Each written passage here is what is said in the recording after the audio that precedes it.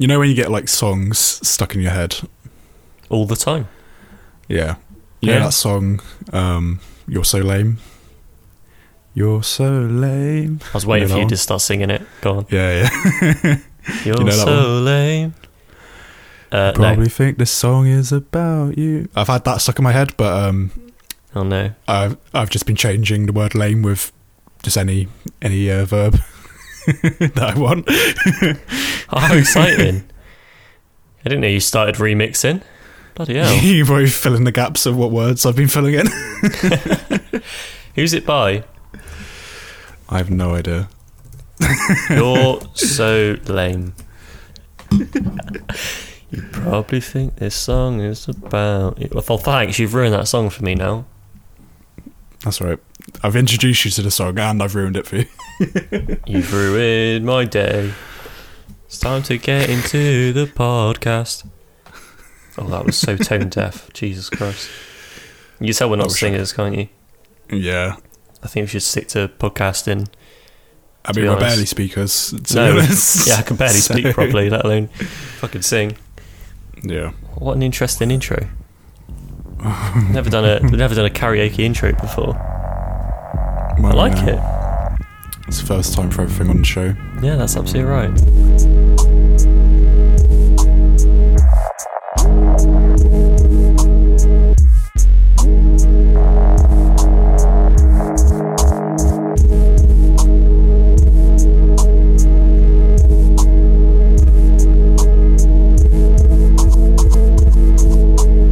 Speaking of, what show is it? What? Oh, the Final Draft. Welcome, everyone, to the Final Draft podcast. I totally didn't have no idea what you were on about then. Yeah, this is the show. Doesn't help that we're still, sat in bedrooms and not in our own custom-made studio. Christ. One day. But yeah, this is the Final Draft. Welcome. Hope you're all doing all right. You're here with Alex. Hello. Hello. How have you been today? I just ate a lot of chocolate, so I'm good. Excellent. Which one? We've had this conversation. Your newfound love. Yeah, the chocolate orange buttons. We do rate them, apparently. Certified. Final Draft certified, 10 out of 10. I've just tried the M&M bar, right? Because it was on offer in Tesco's for £1. Didn't know they did that. An M&M bar. And I bought it over my weekly Jaffa Cake. Weekly. When you do your weekly big shop and you always get like the same shit. Mm-hmm. It's usually Jaffa Cakes because they're always like £1. But now I went for something different this time and it was all right, but didn't hit the same. It's understandable why they would sell them that cheap. Yeah, I should have spotted the red flags to begin with. To be honest, £3 to £1. That's not great, is it? To be honest. Okay, well, yeah. Welcome back to Final Draft. Double feature time. We're back. We actually did watch the films. This time. A double feature. Bloody hell, aren't you lucky? Aren't we lucky? And this is going to be a good one. I've got a good feeling about this one. It's probably, many are saying it's going to be the best episode ever. Yeah, everyone's saying that. Adam, what's our first film? What did you recommend me last week? Oh, so Léon, Léon the Professional. Okay, so this week I recommended Alex Léon from 1994, or otherwise known as Léon the Professional, which I think it was known as in the States for whatever reason.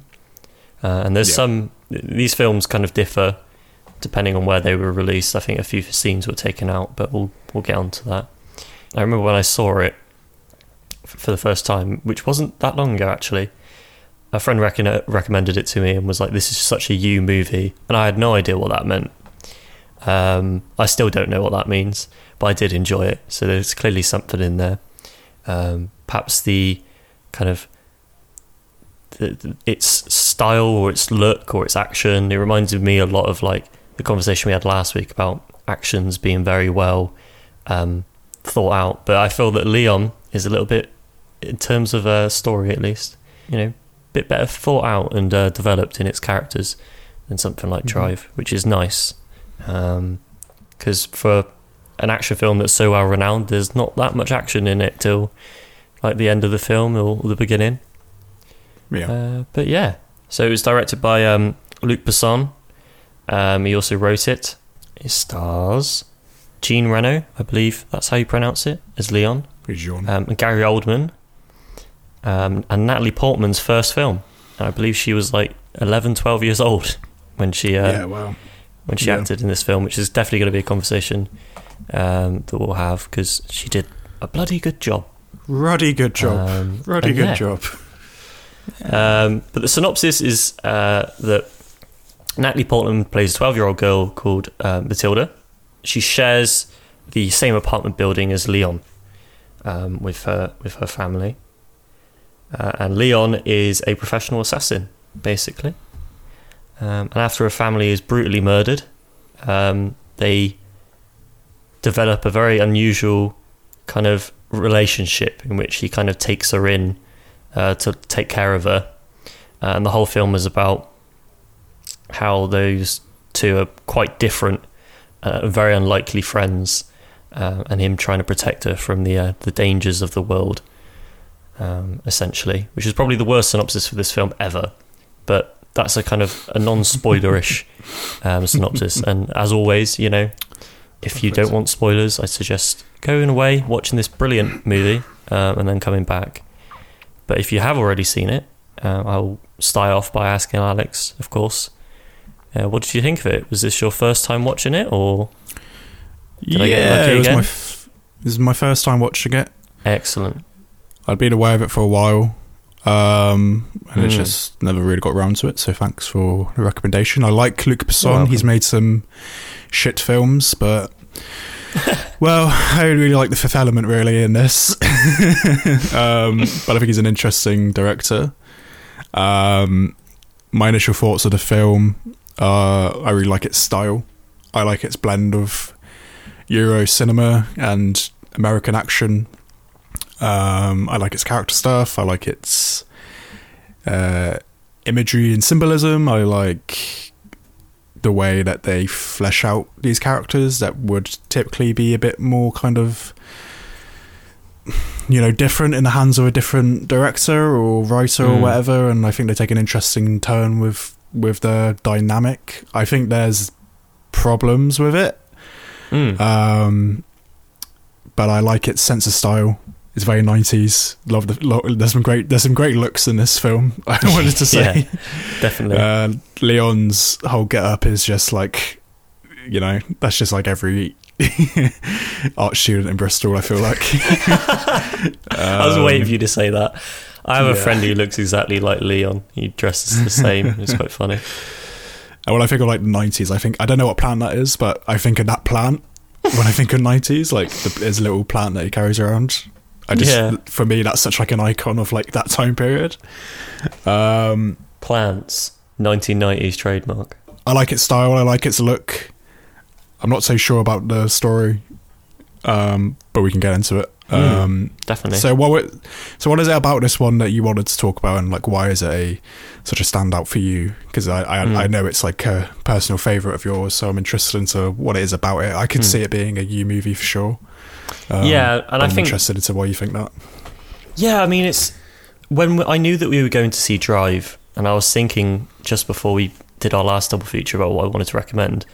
Léon came straight to mind because of its firstly its unique style, but being renowned as like a great action movie. You know, this is labelled as one of the best action movies ever. I'm sure there's a top 10 list somewhere in which it's listed.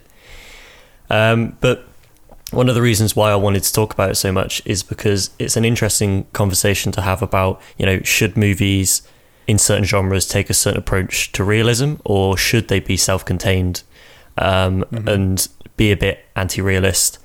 We spoke a little bit last week about, you know, Drive. There are a lot. You can see why people don't like it, because it takes that approach within action in which the drama doesn't really hit very well. But then because it's so hyper stylized and because it's such a ride, you kind of forgive its nature for that. And Léon is it's an attempt to take that genre and build on the drama aspect of it a little bit more. For me, the thing that I liked most about this is the way that they made you care about the characters and the way that they developed it throughout the film. The tiny little quirks and scenes that help build them and make you care about them, so that when you have this very anti-realist stylistic kind of ending and the other fun elements of this film that do make for great action, they do have a bit of like emotional emphasis on them. You know, you don't want them to get harmed, or you don't want them to kind of the life that they've built to be broken up because of the events that happen. You can tell that this is a movie that was very particularly planned on its look. Some of the cinematography in this is absolutely gorgeous for the time in which it came out. I think instantly to like the first scene where you're introduced to Léon but you never actually see him. It follows a gang in a hotel, and they realise that someone is coming to get them, and you never see him, but you see slowly how these people are taken out over time, and it makes you understand as a viewer everything about the character and what that character is capable of without actually having any dialogue from him, basically, or any on-screen time, which I think is bloody brilliant. It's a great way to open a movie. And then the rest of the middle of the sandwich of this film is just, there's hardly any action, apart from like snippets in which it establishes how they come together. So Matilda's family being brutally murdered by the villain in this film, played by Gary Oldman, who definitely has a lot of fun with this movie. It's extremely memorable. Absolutely. I didn't know there's a famous GIF reaction of him from this film, and for years I thought it was, for some reason for years I thought it was Ewan McGregor, because he just kind of looks a bit, definitely. I thought it was Ewan McGregor. So then when I saw it in this, I was like, oh, okay. But yeah, Gary Which Oldman one was it? The everybody, you know that bit. Oh yes, of course. Where he's like close up screaming. I've seen that GIF everywhere, and I don't know. I just thought it was Ewan McGregor. Well, there's a whole thing about him and Beethoven in this film as well. That's I've seen like on pop culture things and scribbled on like that kind of quote about. He basically has this thing where before he, either to calm him down or to hype him up for like a murder, he explains that there's like a build up, and then there's like a I can't remember the exact quote, but then there's like a release, and then the rest of it's just fucking boring, as he describes it. So he's excellent in this movie. Absolutely. But the sandwich of this film is a very unique example in an action film, in my opinion, which is why it kind of stuck with me, about how it, like I said earlier, helps you care about the characters. The little things that there's not a lot of dialogue in the scenes in which it helps build character. There's a lot of montages, or there's a lot of scenes where you just are with them in their daily lives. So, for example, with Léon, you see his apartment, you see his process of waking up throughout his day, his little plant that we referenced earlier that he looks after, which serves no purpose really, other than building this idea that there is a heart to this character somewhere, and that what he does. The plant is him, basically. The plant. It's a symbol for him. He says it's my best friend. It's a plant. Léon doesn't have a best friend. He's his own best friend. That's, that's quite kind of a shorthand. No, see, I feel stupid now, because that's actually quite clever. I was just look, nice man looks after plant. No. Well, it's a nice little character quirk, and they give him lots of little quirks, like the whole drinking of the milk thing. But even that is like the milk as well as. It's like and why I say like I like the symbolism in this, like, because it's just effective storytelling. Like the symbolism is of the milk lets you know that he's got this childlike quality to him. He's always drinking milk. Milk is like it's something you associate with kids. Drink your milk, strong bones. It's a very like child drink, like, and you kind of get that sense where he's drinking. His innocence and stuff kind of comes through. Yeah, when he's drinking with Tony, and Tony's drinking alcohol, and he's there with his glass of milk. Yeah, he's like, he sat there with him. Yeah. He's like, yeah, I'll have a milk, please. Yeah, and it's become shorthand for his relationship with Matilda too. Yeah, because they drink milk together, and I like those just simple shorthand visual symbols and metaphors in this. Yeah, it's very clever in how it does it as well, because it's not like in your face necessarily. It's just slowly built into it at certain bits. Absolutely, and that works really well. Yeah, and I agree with your point about the action. That introduction scene where we don't even see him. The only time we see him is when he just comes out the shadow, and it's like he's this otherworldly being. Yeah, it was giving me massive Batman vibes. And I really like that approach, and then how there's not really much violence until the kind of conclusion of the film. Yeah, because that's not really what the story is about. The story is about the central relationship between the two characters. And that's very interesting. I think there was an action scene that was cut out. That's in the director's cut. I only saw the theatrical. I've heard there's another action scene like midway through the film. I know that there's one. There's a lot of periods in this film where they're training together, and they go. They have those kind of montages where they go around all the people's houses and they do it together, whatever. But there's a scene that's cut out the American version, I think, where they're on the roof, and he's teaching her how to line up a sniper rifle or something. And I know there's an important bit of dialogue in that. I just can't remember it. I didn't write it down, but that was cut out of the US version for some reason. So there are multiple cuts of this movie. Yeah, it was in the cut I watched, but maybe. I don't know. But or it was. Yeah, it's. I think. Don't quote me on it, but I'm pretty certain that I read up that scene was cut out for whatever reason, and a few others. But for the most part, the cuts are quite similar. It's not like fucking Blade Runner where it's all over the shop. I can see also why people have comments about this film. Mm-hmm. Like the scene at the end where it all builds to the whole. The kind of almost Michael Bay-ish huge action scene, and that kind of loses its grounding a bit, where it becomes a bit kind of slapstick and not slapstick, but just I really like exaggerated. That, I like. Yeah, it's good. It's good. It's got like a comic book kind of quality to it. That I really liked actually. That didn't feel out of place with the story, despite the fact that like I said, the sandwich, the meat filling is mainly just them kind of going about and talking and the relationship developing. It's a good payoff. I feel like it was. Yeah, I think it would also work very effectively if you did like a more emotional ending where it was a bit more cutthroat and a bit more. I think it's pretty cutthroat, in the sense. That's probably the wrong word for it. I mean, just like if you. Sure, no, I get what you mean. Yeah, but I think that. I mean, we're full spoilers, but him dying at the end, I thought was like very good. Yeah, definitely, absolutely. I comment on this a lot in films, and maybe it's just my sadistic nature. I don't know, but I like when you commit to killing off a character, and there's no, maybe he got away. He's dead. He's strapped bomb to himself. Yeah, he gets shot. He's down, blows up the grenades, takes out Gary Oldman. Awesome, and it's like the final goodbye. Yeah, and it hurts, but that's great. Yeah, and it hurts. It hurts. It's supposed to do that. Yeah, and that's what this movie does so well, because you're itching always for that next kind of like that hit of on-screen action.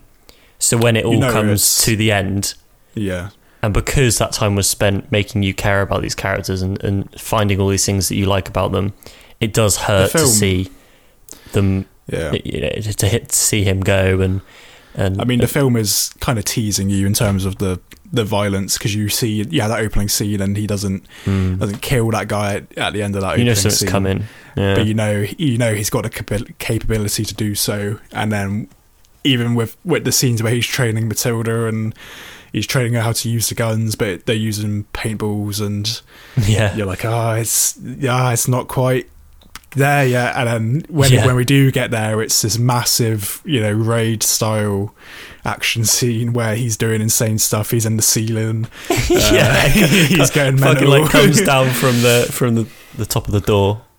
Absolutely, and there like is a vampire. That's great. There's a cathartic release from that, and there's also, again, the emotional stakes are a lot higher because now we feel like this is the big leagues and this is properly it, and he might not get out of this, and that's more engaging as a viewer. And with this film, I think I didn't expect to be as emotionally invested as I was. Okay. That's why it surprised me, because I kind of saw like the trailer for this and it looked intriguing, but I didn't expect to go on a journey in an action film that was made in the 90s.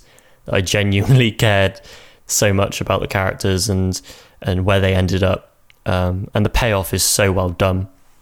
You spoke about like the action as well and how it's well placed, but you do still get like hits of it now and again, like when Matilda's family gets murdered and you get introduced properly to the villain, you see like the brutality in him at its peak, what that character's then capable of, which is nice because you've had that at the beginning.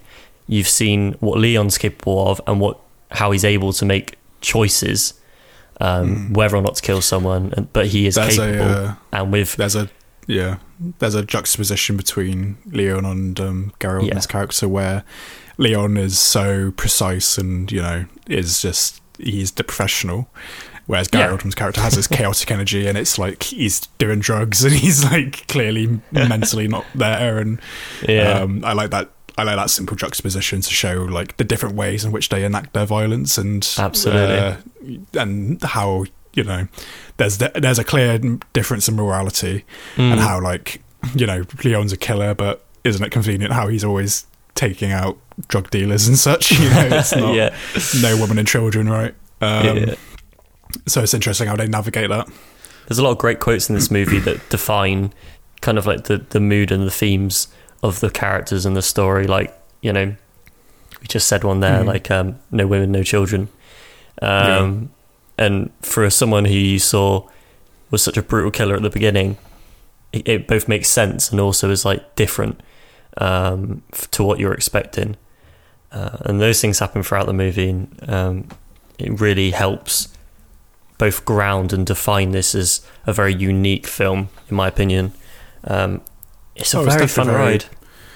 Definitely very unique. I think, to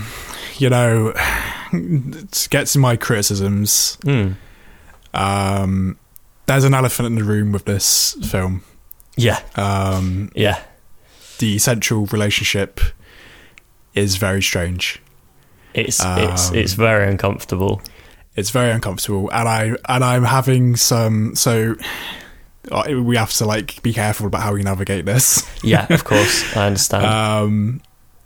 We've brought this up before about when there's weird notes in a thing and it rubs you weird, and I think intent is really important, and I think context is really important. When we spoke about Lost in Translation, for example, and how I felt that film was being a kind of racially insensitive and demeaning.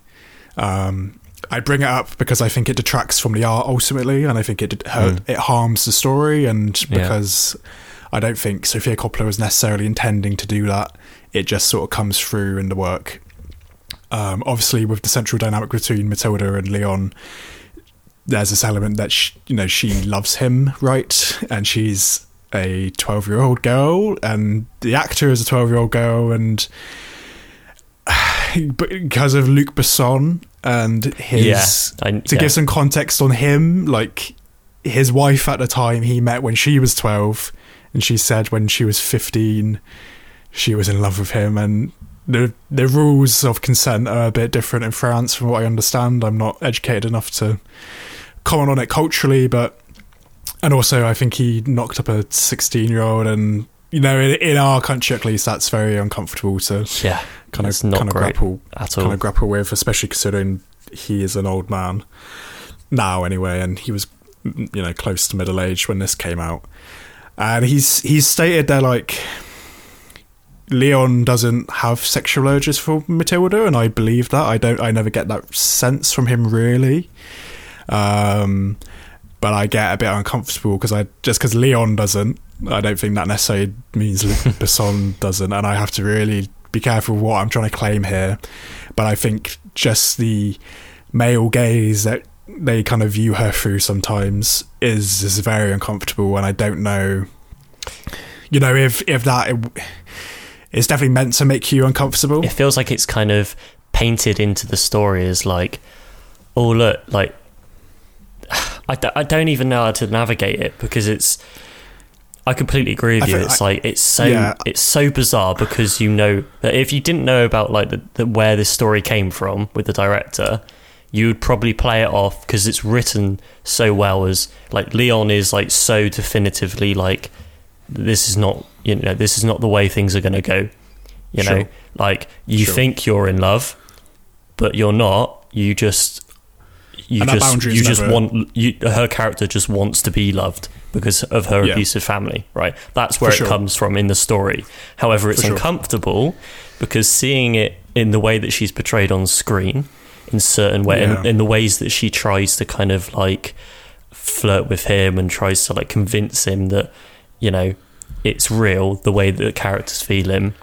It does make for quite uncomfortable viewing that takes away from the art, and especially due to the fact that the director and again, got to be careful, but has openly like stated that where this story derives from is from his own experience in that kind of realm, and exactly that for both of us feels that's a very uncomfortable thing. Totally. It doesn't feel right, and it can't be ignored. To give credit to the film, I was always aware there was a level of Lolitaism in the narrative. I just didn't know to what degree. So I was quite glad that like that boundary never really gets crossed, and he's very clear to deny her advances, and I totally read it as like she thinks she loves him because she's been through this traumatic event, and what she wants is someone to care for her. She thinks that's how it's going to be. But then there's just lots of little moments in the film where it just comes up. It just says this weird little.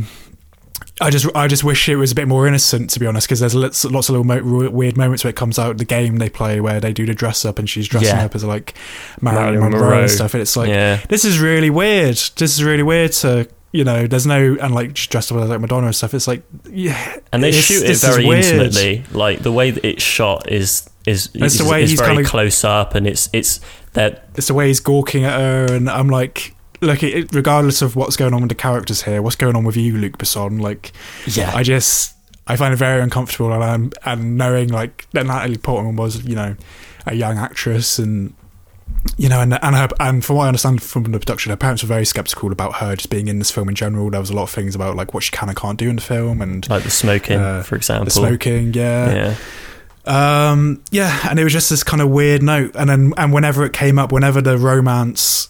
I hesitate to call it that, but that quality of the story came up. I was like, no, stop it. You don't need it. You really don't need it. It doesn't add anything. It really does not add anything. And I recommended this film because I knew that would be, because it is. I've had this discussion with people before. Because as a film, you can look at it as like, oh, isn't that so bloody well made and written, and like the characters are fantastic.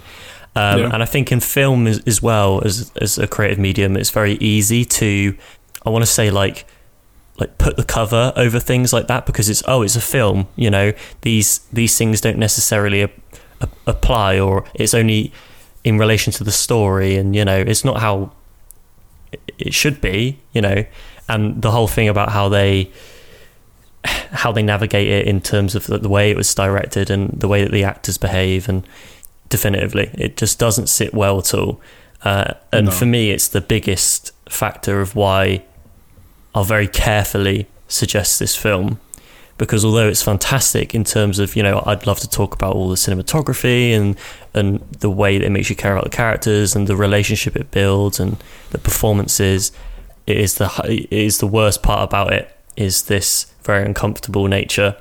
It's important that we address you as our audience to know that before watching it, or at least have that discussion, because it is a very uncomfortable aspect of this film, which is a shame because, you know, like we said, it's very good. Yeah, it's very good. You can't use that as an excuse. For me, it was like an elephant in the room where it would just keep coming up and we wouldn't talk about it. And it's like, okay. And you know what, like, dare I say, if the film... Because I don't even think the film is particularly interested in it either. Like, the story doesn't really seem to... It could have navigated it in so many different ways. I guess you could argue thematically it's part of her kind of being forced into adulthood, right? And that's where it's coming from. Like, I can see all that stuff, but I just feel like it was such a... Again, it doesn't really cross that boundary, so it's fine, I suppose. But that doesn't mean it's, you know, okay. Yeah, it doesn't have... At all. Yeah, that doesn't have like weird notes, and if you dig into the history of the director, like, yeah, it's weird. It didn't completely destroy the film for me. It wasn't like one of those kind of things, but it was just definitely like a note that, like, I was like, oh god, yeah, and exactly. reading about it, and it kind of gets didn't worse. Really know what to make about it. Come to your own conclusions about it. Come to your own conclusion about it. Yeah, it would definitely off-put me to a point where it harmed the overall quality, but I still enjoyed the film, and it's the only real reservation I have about it. Like I said, I like a lot about it. I like its sense of action. I like the characters. I do like them. I like its look. New York City and golden hues will always be, you know, nostalgic to me for someone who grew up with a Spider-Man VHS. Yeah, for sure. Yeah, it's a cool movie, and go in cautiously, but also don't expect the worst, because I was expecting the worst, because I knew this was like an element of the film. Yeah. So I was actually quite happy that it wasn't as grotesque as I thought it'd be. Yeah, no, it is quite... I don't want to use the word subtle, because at certain moments it certainly isn't, but like it navigates it well enough for it to not strike everyone. I think as like, if you're studying film or you're interested in like certain styles, you know, this is a fantastic movie to study in the way that it was shot and the way that they navigate character development. I think that's overall really why I like it so much, because this was a very good movie for me to study technically during my time at film school, and served me well. You know, I was able to get a lot from it, especially like in terms of like lighting and choreography and composition. But yeah, that was Léon the Professional. Do you want to give a rating? Yeah, sure. I think it's like a solid 7 for me. Solid, yeah. Yeah, I give it a 6 out of 10. I liked it. Didn't love it myself. It's got a lot of cool. Again, I do love its style. I think just maybe, maybe the story beats just kind of put me off. Also, I think it does meander a bit. It feels long, which, you know, we talk about all the time. Like that just kind of puts me off some films sometimes, unfortunately. Absolutely. But it was a cool watch. Glad I got around to it. I really want those glasses and that hat. Yeah, for sure. If anything else. Yeah, the performances are pretty wild too. But anyway. I watch it for some good performances. Yeah. So, moving on, Alex, introduce me to the next episode. Okay, next episode we're going to be covering I mean the next film. Yeah, excuse me, mate. I'm just razzing you. Oh. Okay, You Were Never Really Here by Lynn Ramsey. So I cut it out of the recommendation when I shot this one over. I was going to sub-recommend Joker, and the whole thesis of my argument was going to be I was going to compare this to Joker and how this does it right and how Joker does it wrong. I cut it out because I decided not to do that, because I think it's attractive to make comparisons with this film, and it's funny that you mentioned, like, we watched Drive recently, and I think this you could compare to Drive as well. Definitely. I had a brief conversation with someone on Letterboxd about this film in relation to Drive. And I just think it's a bit unfair, really, because I feel like ultimately they're films with completely different goals. If anything, I find an interesting comparison between the film you recommended today and my film. I was going to say that. they almost are mirror opposites of one another. In the sense that we're following this character who's a killer, very trained killer. Joaquin Phoenix is this kind of beast of a man, Joe, and basically he's a hired killer who helps save abducted girls from sex trafficking, and he's very tortured, and he's got a very horrific past. And the film is really an exploration of that. Now, this is directed by Léon Ramsey, as I've said, who I think might be one of my favourite directors now. I was late to this episode because I was up late last night watching one of her movies, so now I've seen all of them. Nice. And I really love her sense of directing, her way of approaching narrative, her visual look. You know, I think she's absolutely fantastic. And, you know, when I saw this film for the first time, you know, I was under no illusion that this wasn't a fantastic film. I always thought it was fantastic, but coming back to it this time round, I think it's actually perfect. I think it's actually a masterpiece. I think this film is absolutely fantastic. It's like it's probably in my top 5 now. Bloody hell. I really, really love it. And I'm going to get into all of why that is, but I'm curious as to what you think of it and how you felt about it, and maybe some comparisons against Léon, because they are similar in many ways, but completely different at the same time, aren't they?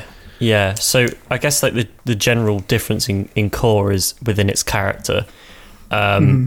So you have similarities within the narrative in which the central character takes it upon himself to take care of like a young vulnerable girl in need, and there is like an external threat. But I think what this movie does so fucking brilliantly, to be honest, is the journey that you take along with the character in relation to his own experience.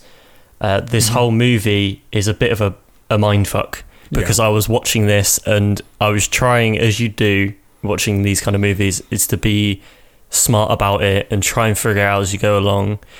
But it's so well put together that even when you think you've got something figured out, there'll be another set of cards that lands on the table that changes everything. And yet it still feels so well balanced in making it so that the core of this film develops in such a comfortable way. Now that sounds very confusing, so let me kind of break that down a bit. So throughout this film, you have flashbacks, for example, to something, and they're all so vague. And I liked that they were vague because of, you know, there was not one moment in this movie that I felt that I was being treated as an audience member like an idiot, like I was being spoon fed or whatever. Because these kind of hints that you were given in the close-ups of various and repeats of dialogue and of these scenes that the central character is experiencing. Because I knew nothing about this movie going in, but figured out obviously very quickly that he is. It kind of tells you that he's like a soldier, and you kind of put it together that he's suffering some form of PTSD. And his life is very strange because you, similar to Léon, you have a development at the beginning that shows that he's a brutal killer, and in many ways throughout this movie, very desensitized emotionally. And then you have a kind of time to build his character around his mother that again remind me very much like Joker. But this film does it so well in the fact that he doesn't change too much of himself around her. He just shows his heart. Because with Joker, it feels like he's a completely... Obviously, with Joker, you have a whole... Which I gather is why you say it's not fair to I don't even really want to go down the rabbit hole of comparing, because I think they're entirely different films, they are completely two different films, and which is why I kind of avoided it, to be honest. I can see why you originally thought it'd be like an interesting discussion though, because I was making those connections whilst watching it. I've seen video essays that have compared the two and the handling of things like mental illness and the mother dynamic and how they're very, it's quite ironic that they're very similar in many ways, but also very not, because I think Joker is not about introspection, and I think it's not. Lynn Ramsey and her films are very much about looking inside and giving you characters who have some sense of tragedy to them, or are maybe unlikable in some quality, but exploring and digging underneath the surface of what makes them human, at least. This was adapted from a novella that was very pulpy and pretty much the same story beats, but Léon Ramsey sort of felt that the novella felt unfinished. And when she spoke to the author Jonathan Ames about the adaptation, and she sort of says about this film that it's not really an adaptation, it became its own kind of thing. And when she spoke to the original author, he was very happy for her to kind of take it in its own direction, but he wanted her to keep the page turner quality of it. And I think this is a 90-minute movie, and it's paced very well, in my opinion. And she said that just as this developed, it moved away from being pulpy and action based and the way they shoot around action I want to talk about, and it just became this more introspective piece of work. And Joaquin Phoenix was very on board with that vision. And I always love hearing about Joaquin and how he contributes to his roles, because it sounds like he's very involved in the filmmaking process. And he sort of spoke about how, initially the character was going to wear like latex gloves and he was going to have all these kind of gadgets and stuff, and they stripped all that away because it just didn't feel right. It didn't feel raw. It didn't feel right for the character. And I love, and like I said, there is a central kind of PTSD to this film. And when Ramsey was kind of talking to Joaquin about his character, she was saying that he's a man and his head's full of glass, his head's full of broken glass, and she would play him clips of like fireworks and explosions, and she'd say, this is what you hear in your head. And you really get that sense from his performance that he is about to burst at any moment, and he's got these suicidal tendencies. When we first see him, he's fixating himself, but there's something about the way it's shot and the way he keeps doing it, and the sense of like ritual where this character is getting pain, he's getting relief from pain, and he's very self-sacrificing, and and he's very tortured, and he's very, and I love the way they use editing with these kind of brief flashes to past traumas that we never they're never spoken about. We never have a scene where he sits down with his mother and they talk about his father or whatever. It's all implied, and you have to kind of piece it together for yourself. And if you're paying attention, you'll notice repetitions and a cyclical nature to the trauma. And I think that's reflected in Nina, the young girl, where, she kind of is traumatized herself and maybe goes down a similar path to Joe. And I think it's so thoughtful in that way. Lynn, and people have, why don't want to talk about comparisons, because people go, it's like art house Taken, and Lily Ramsey has said, I haven't even seen Taken. That's not that is not an influence on the filmmaking itself. It's she comes from a photography background. She says she watches mainly documentaries. She's not really a that definitely comes across though, because exactly the kind of like observant nature of this movie was so powerful. I think one thing that, sorry to interrupt you, I just really had a thought about like my process in watching this movie.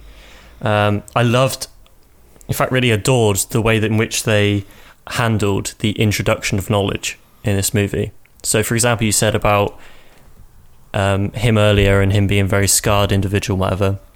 It's the little things about how you would have a scene that doesn't seem very important, where he maybe would just spend some time alone in his room, and he'd take off his shirt and he'd have like a bag of like ice to to get rid of the swelling on his shoulder, and you see that the action's not focused on that, it's focused on the scars on his back that have healed.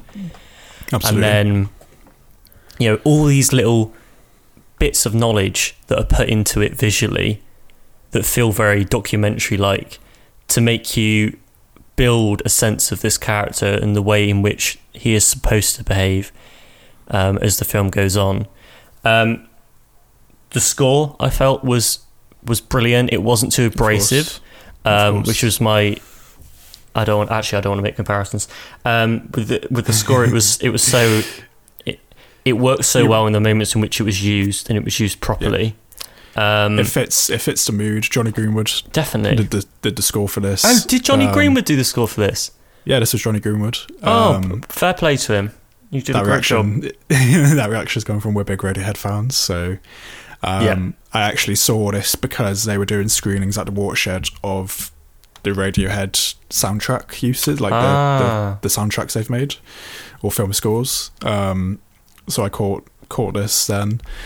And yeah, I really love all of the sound in this film. The way that diegetic noise seems to come and go into the mixing, and there's very quiet moments. There's a scene where he's walking around and the footsteps are almost deafening, and the nature of the music is very scrambled. Though it is very, I think it is quite. What's the word you used?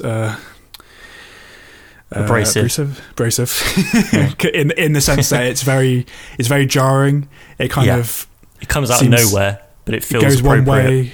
One goes one way, goes another, and that's kind of reflecting the nature of Joe. And apparently, when composing the score and the music, Johnny Greenwood was kind of getting the film updated chronologically, so the score changed along as he was kind of progressing through the film. And I just think it really suits that mental state of Joe really well. I'm obsessed with Ramsey now, and I think she's so poetic, and that idea of you've got a head full of glass, and there's something about the music that really that's a fucking amazing way of describing that character. Yeah, that scrambled nature, absolutely. And the visual look of it, I like. It's just kind of darkened tones, and it's got this kind of like burnt Polaroid aesthetic. I didn't even. I got to the end of the movie and I was like, because I tend to do this a lot, and I know it's the thing that a lot of people relate to. But like when you know you're going into a movie that's supposed to be a little bit kind of weird or out there, or just like it's supposed to make you try and figure out the narrative. You do sit there and you're like, I'm going to figure this out before the film tells me. I know exactly what's going on.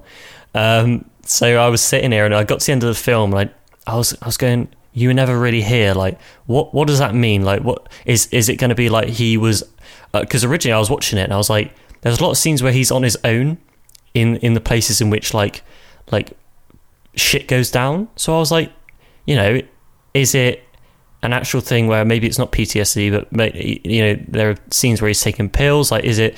And I didn't want it to be, because I felt like this was a kind of bit half-assed for how much like heart was put into kind of interpreting mental health. But I was like, is this going to be one of those movies where it's like, oh, he was like the killer all along, like he committed all these things, but he perceived that he was like the victim of it, or something like that.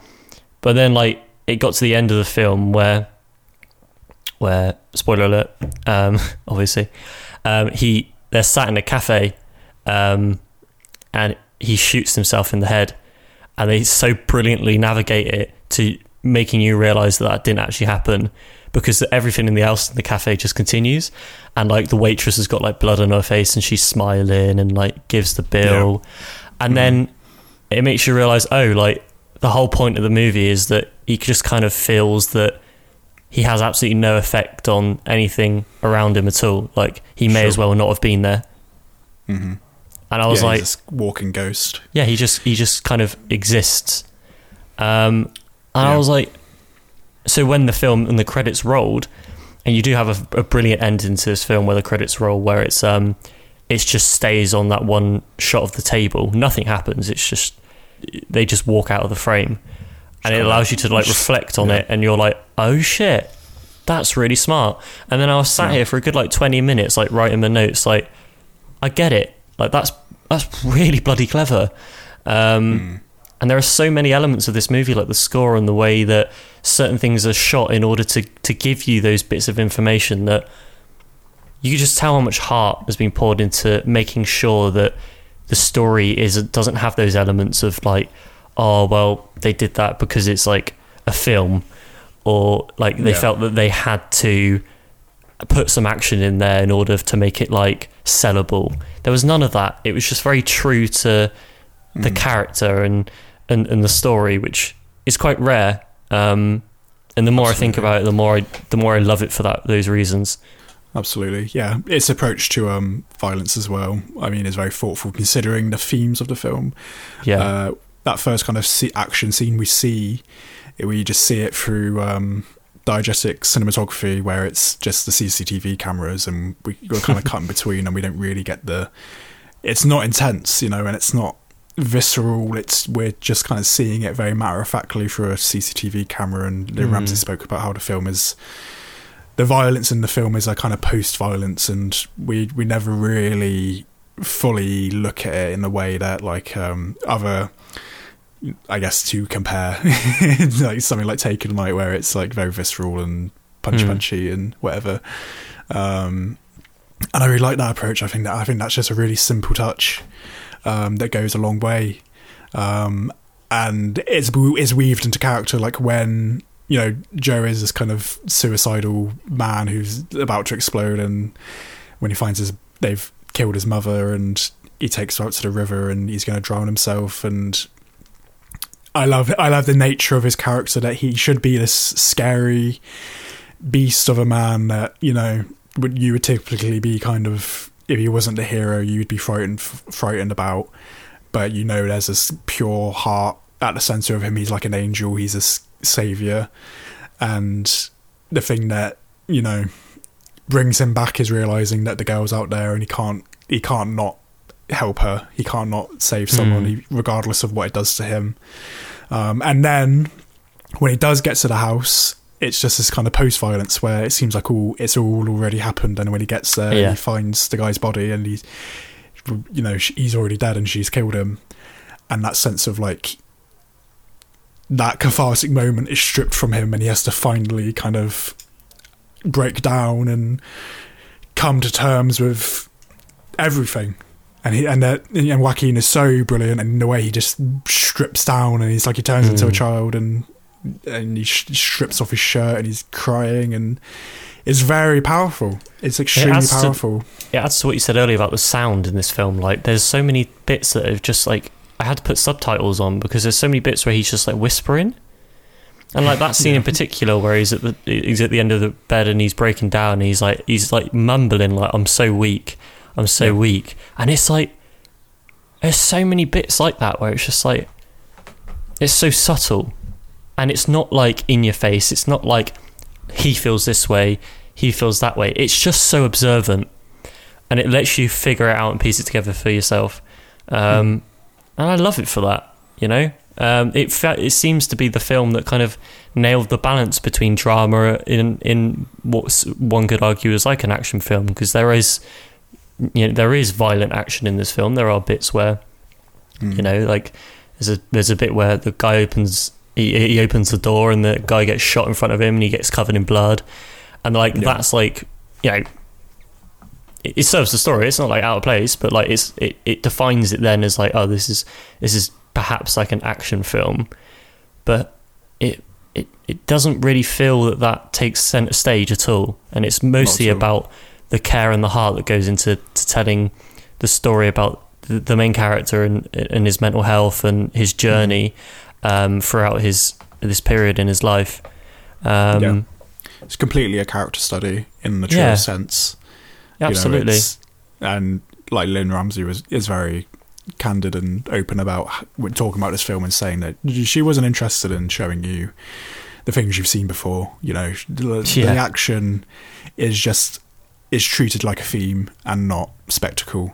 It's just part of that character's journey, and it can be visceral and brutal, but it can also just be a thing that happens and that you have to kind of adjust to, and by distancing yourself from it a little bit, it helps with that sense of that sense of trauma and this idea of the impact it's taking. Like I said, that it's post-violence. We see a lot of aftermath of what happens, and it's more about that kind of the reactive nature of that. Yeah. Exactly. And brilliant. Yeah, it really struck a chord with me this time round, where it just works. We spoke about the rules or the guidelines or the beliefs of filmmaking or whatever, right? And if you've been listening to the show since the beginning, I think the thing I keep saying about films that I think work, and I think what would probably be my ultimate kind of thing that I look for, is the sense of cohesion and all the elements working together, whether that be performances, editing, music, everything. And that's how I feel about this film. I could see some parts not working for some people. Maybe if you dislike action, if you like fun action, then something like Léon would be more up your street. But I just really appreciated the introspective nature of this piece. And it's I'm running into this thing we run into all the time where you just love something so much it's hard to even really talk about it. I could tell that with you. I love the way in which you found this film as well. It must feel very good to have found it. It's great to find a film that you have absolutely no idea about and ends up being like your favourite thing. And to come back to something and to go, oh, I didn't love this enough. Because when I recommended it, I kind of just recommended it on a whim. I was like, yeah, I like that movie. That'd be a good one to talk about. You revisited it. Yeah, and like just watching all of her work, I'd recommend all her work.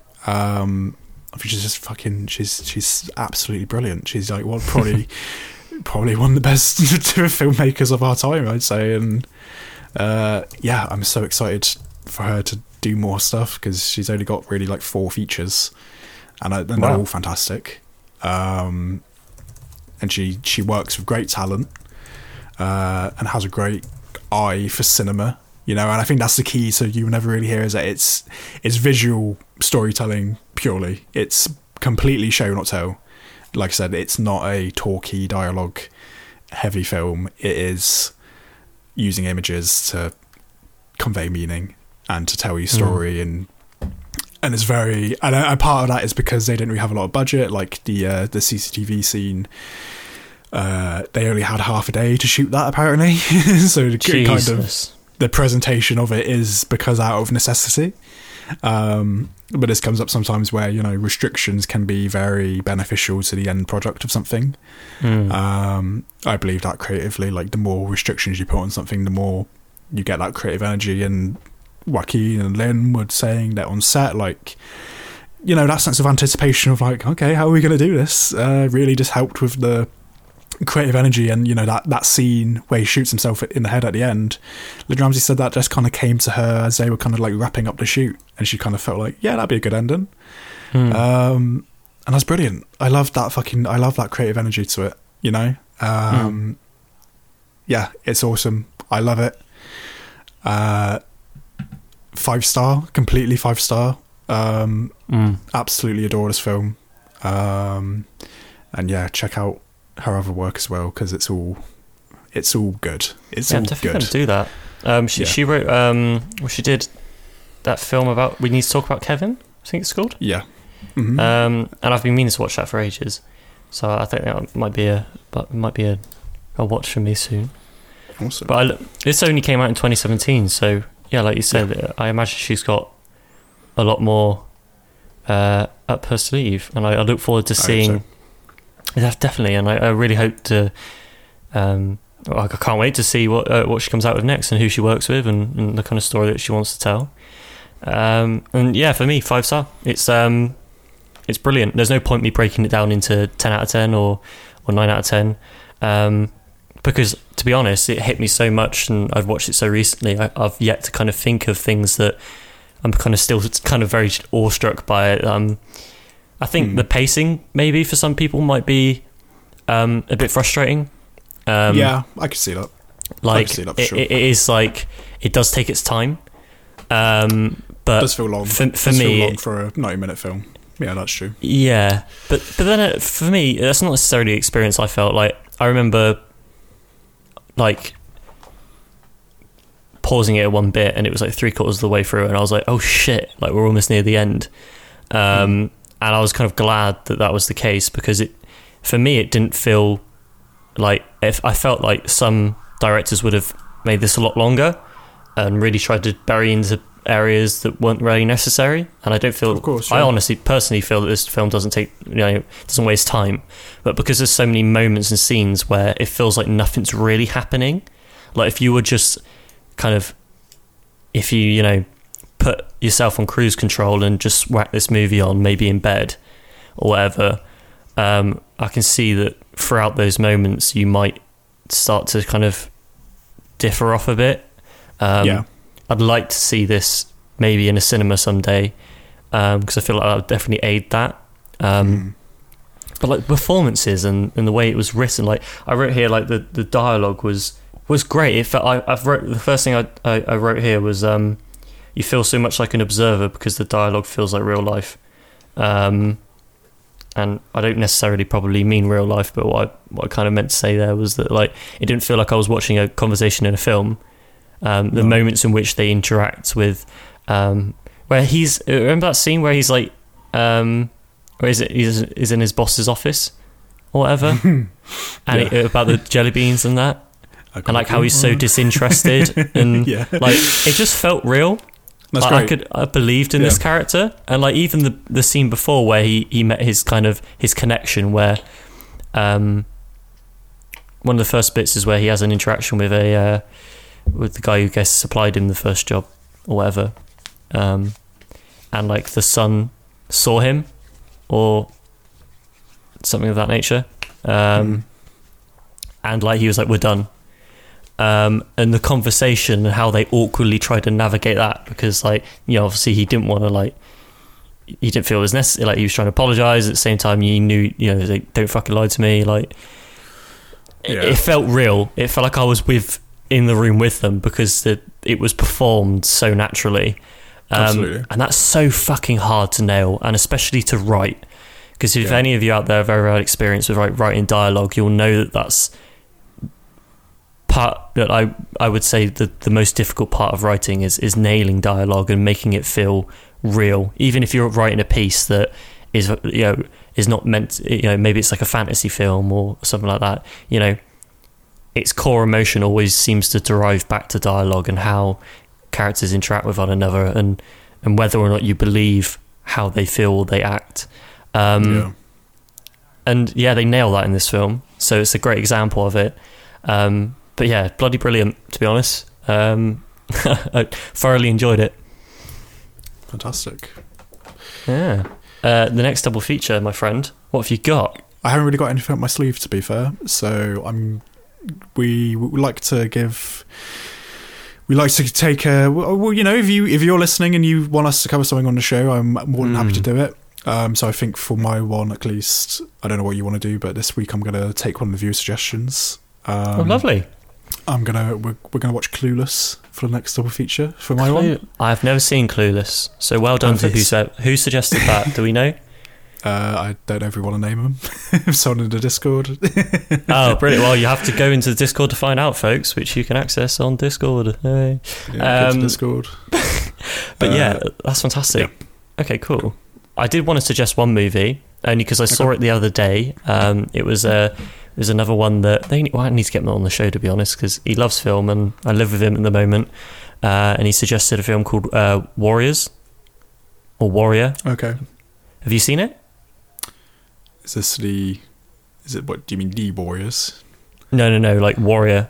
Like it's a film about two brothers and boxing. No. Right. Well, I thought I was going to hate this film, because we were doing the whole thing about Netflix in the evenings, where you scroll through, you're sat on the sofa, you're like, I don't know what to watch. I've watched all of this, and he's like, have you ever seen Warriors? And he told me, he's like, it's a film about two brothers and boxing, and I was like, I'm gonna hate it. That sounds awful. I don't like boxing movies. I don't like Rocky. I don't like I like Creed. Like they're undeniably for like, I don't know why I don't like them. I'm just not interested in it. This is the Tom Hardy one, yeah. Yes. Okay, Warrior. And Warrior, yeah. And I just was pleasantly surprised by it. Like, it kind of shocked me how much I enjoyed it. Okay, And I'd be interested. It's by no means, in my opinion, like one of those movies that is like mind blowing. Like it's not like You Were Never Really Here, where it's kind of, it makes you really think emotionally about very serious issues or anything. It just follows like a story that was a bit more in depth than what I thought it was going to be, and I really enjoyed it. So yeah. Okay, awesome. Yeah, I haven't seen it, so cool. Awesome. So your next ones for the next sub feature are Clueless and Warrior. Awesome. The Clueless Warrior. Amazing. Clueless Warrior. Oh boy. Awesome. Well, amazing. Thanks for joining us. If you made it this far, thanks for listening. I just dropped my paper. If you enjoyed the show, go leave a 5-star review on iTunes, please, and share the post on your social media and do all that stuff. It helps out a lot. I'll also explain as well, with iTunes, we keep buggering on about it, but the reason why is because it's a weird algorithm over at Apple where leaving a 5-star review actually does something. It boosts you up the charts for podcasts, which is always helpful to get more of you guys listening.